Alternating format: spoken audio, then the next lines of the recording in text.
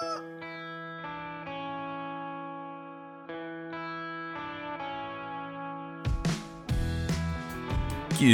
morning, baseball fans, and welcome to episode 49 of the Morning Round Trip podcast. My name is Drew Frank, joined here on Jackie Robinson Day by my co-host Liam Crothers. Hello and good morning. And here on August 28th, as I mentioned, the makeup Jackie Robinson Day moved from its traditional year-by-year date just because, of course, we weren't playing baseball that early on, but we continued last night from what we saw the night before, as we saw plenty more games boycotted by players as they chose to sat out to divert attention away from Major League Baseball and to instead the social situation surrounding the United States right now. There were plenty of games postponed. Boston, Toronto was one, Oakland, Texas, Philly, Washington, Baltimore, Tampa, Minnesota, Detroit, and then there were two that have extra little footnotes on them. Colorado and Arizona was postponed. Trevor Story put out a quote to the media saying that their clubhouse regretted playing the night before. Matt Kemp sat out, but the rest of the team went on to play, so they corrected that by electing early on to sit out for yesterday's game. And then Miami and the Mets, there's a lot going on in this situation because on MLB's app, MLB At Bat, there was a live stream that went up of the Mets press room, and the people in the press room didn't know that.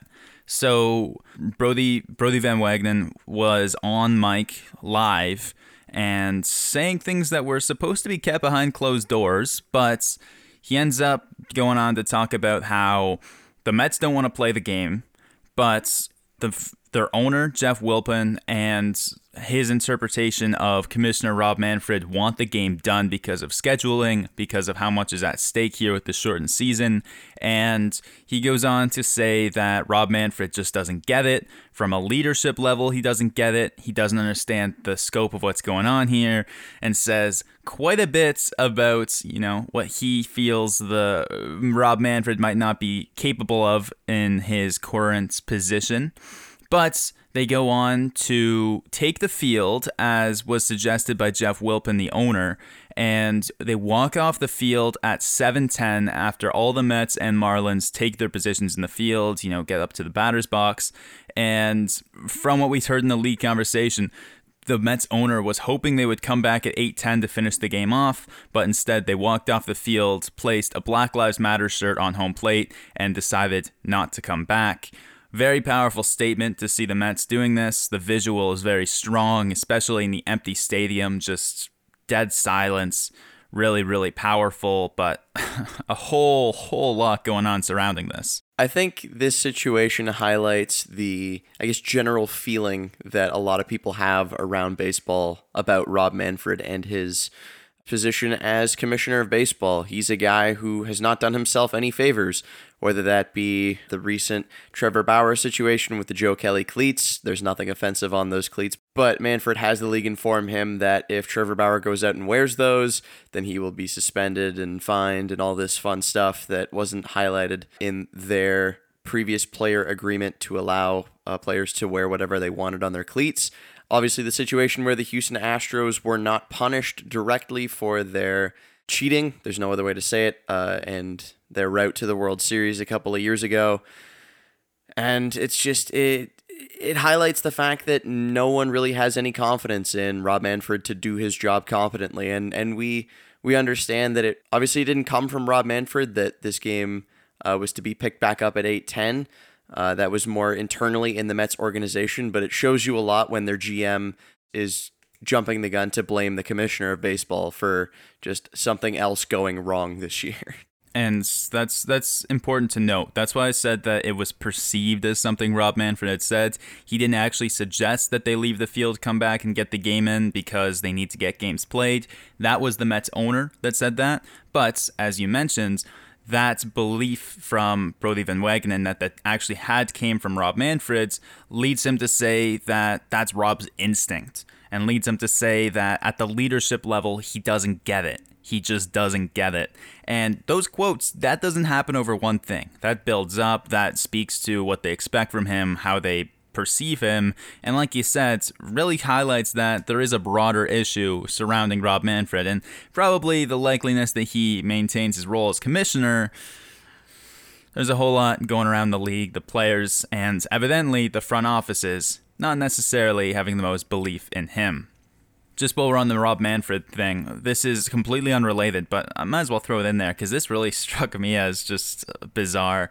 He was interviewed by an LA newspaper, and they asked him what would be an ideal finish to the season, what would make 2020 a success, and his quote word for word is this: "I think I would define a successful 2020 season if we make it all the way through the playoffs and manage to hand the World Series trophy to some lucky owner." That's not what some lucky owner? Who thinks like that? Who talks like that? I mean, no one remembers the owners. You want to know who talks like that? The guy who says that the World Series trophy is a piece of metal. That's who. Dude, because you know exactly what this means to me. To me, this means, oh, I want to give this to a franchise that doesn't have marquee name value, so we can start playing them on Sunday nights. We can put them on ESPN, and it'll matter. It'll be important for this team, dude. This is essentially saying that you don't want any of the World Series favorite teams to win this trophy. Is what that means, because he's more interested in the market. He's more interested in the owners. He's more interested in the revenue that the team has the potential to generate as a new World Series winner.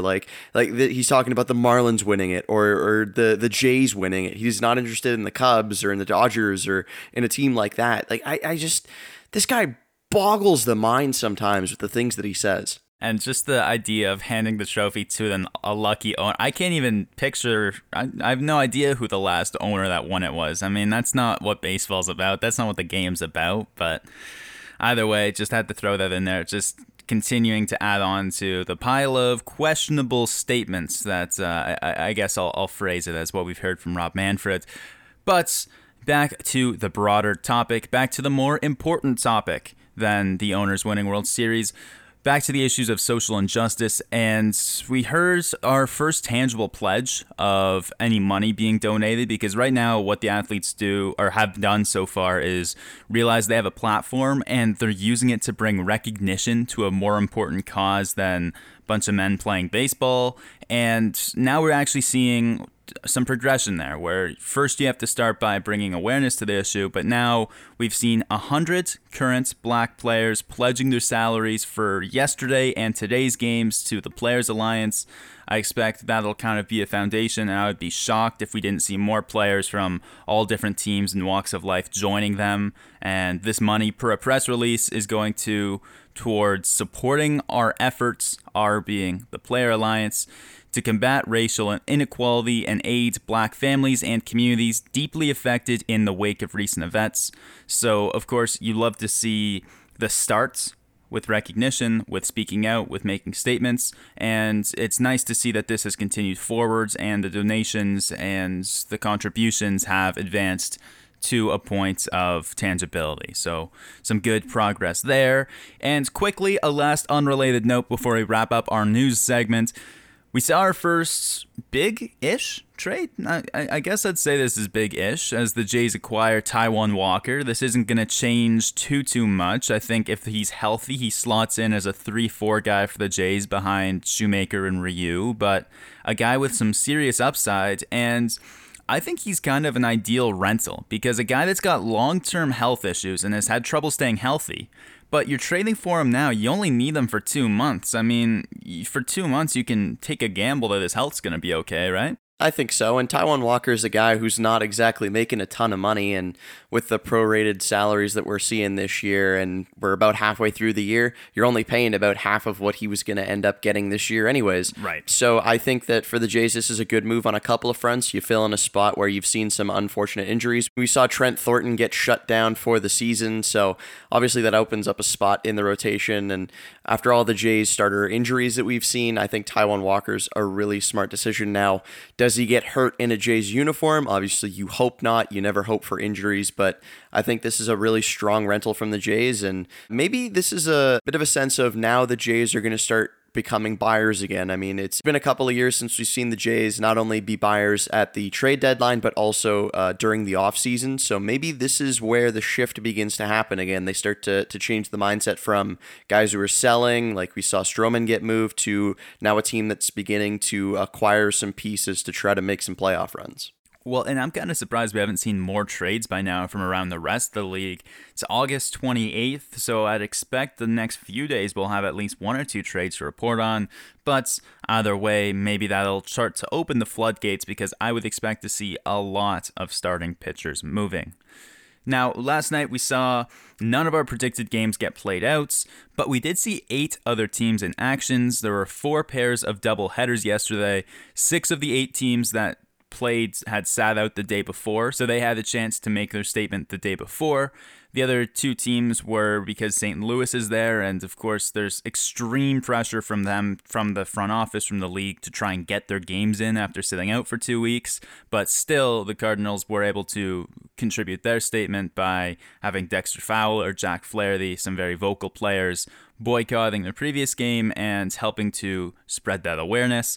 But what we saw on the field, some interesting baseball. We saw Cincinnati beat Milwaukee in straight sets, 6-1, 6-love, as the two teams end up splitting their 2-2 series. Jesse Winker, a guy who we really haven't talked about as much as he deserves. He has been a star this year, thriving as a DH for this Reds team. One of their best players, probably their best player so far, despite the performances we've seen on the mound. He continues last night, and combined between his 2 games, goes 5 for 7, 2 home runs, 4 RBIs, scores 3 times, draws a walk, and helps bring this Reds team up to tied with the Brewers at 13 and 17. That's really going to help them. We also saw the number 5 team in the Central sweep the number 2 team in the Central in their doubleheader, as Pittsburgh beat the Cardinals 4-3 and then beat them again 2-0, the first one in extra innings. And Pittsburgh has been doing great playing spoiler in the Central. I mean, I guess I should clarify, in their Central, in the American League, they've lost 8 in a row. But when they're playing within their own division, they've now won 5 in a row and 6 of their last 7. And now, after seeing yesterday both the 4 and 5 teams beating the 2 and 3 teams back-to-back in the Central, this division gets even closer. Yeah, and we've talked about the fact that the Cubs have sort of slowed down after starting out really hot atop the Central. But, I mean, man, both races in the Central divisions in the American and National Leagues have just continued to heat up as of late.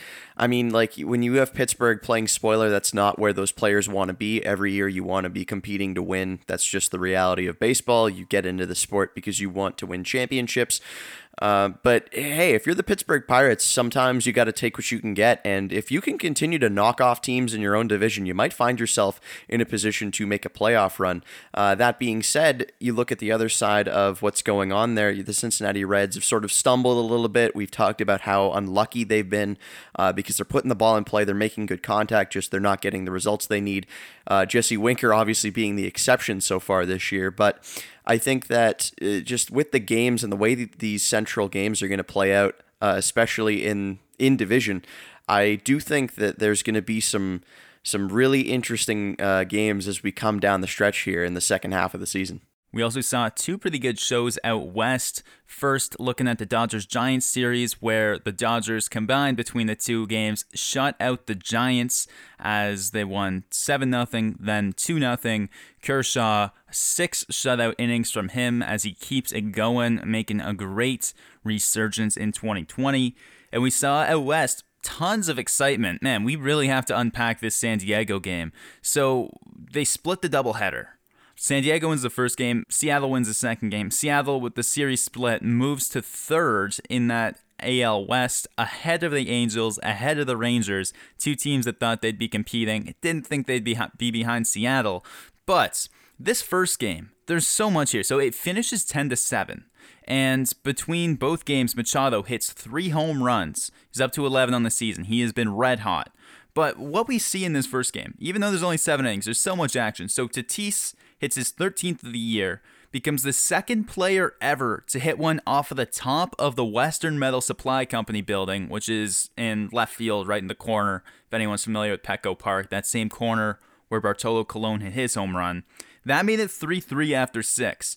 And in a 7-inning game, that's huge. They go into the 7th. Seattle scores 4 in the top of the 7th off of 3 RBI ground balls that just kind of squeak through and a sac fly. And the Padres come up, bottom of the 7th. First 2 guys get out. And then with 2 outs, they put up a 7-run rally to come all the way back with their backs against the wall and win this game 10-7. Just absolutely crazy stuff. They cap it off with a Will Myers 3-run shot, and this Padres team it seems like you can't do anything to stop them. What's the Yogi Berra quote? It isn't over till it's over. Man, both of these teams exercise their ability to show off a little bit of run production in the late innings. I mean, we mentioned obviously Seattle with the 4 spot in the top 7th to go up 7-3, but man, this Padres team has been so hot, and obviously we've talked about Fernando Tatis Jr. at length. We've talked about his offensive firepower and his defensive ability, but Manny Machado has just found another gear recently. He's playing the best baseball he's played so far in San Diego. And this is just great to see. I think Manny Machado is a guy who brings a lot of excitement to the ballpark every day. This Padres team is just so fun to watch, man. I mean, Jake Cronenworth coming out of nowhere to compete for National League Rookie of the Year. Manny Machado and Fernando Tatis Jr., like we've said. Trent Grisham has been mashing the baseball recently. And I mean, that starting pitching staff, like Paddock is so fun to watch. Lamet throws absolute cheddar. And just you have so many guys on that Padres team. And those uniforms are awesome. I mean, what's there not to like about the San Diego Padres ball club? Yeah, this team just seems unstoppable right now. But I want to give a shout out to the White Sox. We didn't mention them today. We barely mentioned them before. They continue to be red hot. And now they've got a series against the Royals coming up. And we'll start with our predictions there. They could keep this win train going. They're heavy favorites probably in this series. But they start the series off with Reynaldo Lopez on the mound tonight, a guy I have never really trusted. He's got the stuff, but not the command. Going up against Danny Duffy, I'm going to take Duffy in this one, and I'll take the Royals over the White Sox, no matter how hot they've been. Ooh, this is a tough call, man. The Chicago White Sox hit lefties probably as good as anyone in Major League Baseball, and the White Sox have been so hot, like we've said. I think regardless of how Lopez pitches in this one, his offense is going to power the White Sox to a victory. Well, we'll see if either offense will be able to get going in Arizona tonight. Once again, Zach Gallen looks for history. We mentioned it on yesterday's show. If he can surrender 3 earned runs or fewer, he'll have sole possession of a major league record for the most starts to begin your career with that mark or less allowed in each start. And he goes up against the Giants, who are throwing Tyler Anderson out there. Last time Tyler Anderson faced the Diamondbacks, he went a complete 9 innings, only giving up 1 run that was unearned, and that was just last week. So he is looking good. He is ready to face them. It's going to be exciting. Should be lots of good pitching. Who you got in this one? Hey man, the San Francisco Giants, we've talked about them coming off of a hot streak where they won 7 in a row. Now they've lost 2 straight, and they don't play exceptionally well on the road, and Zach Gallen has just been so lights out for the Arizona Diamondbacks this year. I think I go D-backs over Giants. I'll agree with you there. I like Zach Gallen a lot. I want to see him get that record. It would be brutal if he goes 20-plus starts, 3 earned runs or less, and then he loses it right at the very end before he takes sole possession. So I'm hoping for him. I'm pulling for him, and I think I got the Diamondbacks. And finally, interleague matchup in the Central as Tristan McKenzie takes on Daniel Ponce de Leon. And this is a reeling Cardinals team. You lose 2 back-to-back to the Pirates, and you need a statement. They're home against the Indians. But I think Tristan McKenzie shuts them down again. I've got Cleveland, and I'm going to ride the young, hot arm. I really liked what I saw from Tristan McKenzie in his first big league start. And I mean, anytime you punch out 10 in your big league debut, you're going to gather some eyes. So I think Tristan McKenzie probably rides that hot arm that he's got, and he's going to move that fastball all around the zone. And I think that the Indians are going to be able to beat the Redbirds in this one. Well, that'll be our show. You can catch those 3 games all tonight. The Cardinals and White Sox host their game at 8:10 p.m. Eastern, and the Arizona Diamondbacks kick theirs off a little later at 9:40 p.m. Eastern with that West Coast time. But we'll be right back here tomorrow to recap all of those. We'll let you know if Zach Gallen got history. We'll let you know if Tristan McKenzie followed up his stunning first career appearance with another great one or a bit of a clunker. You can catch all of that on our episode tomorrow as we hit the half-century mark with episode number 50. But for now, for Drew Frank and Liam Crothers, have a great day, everyone.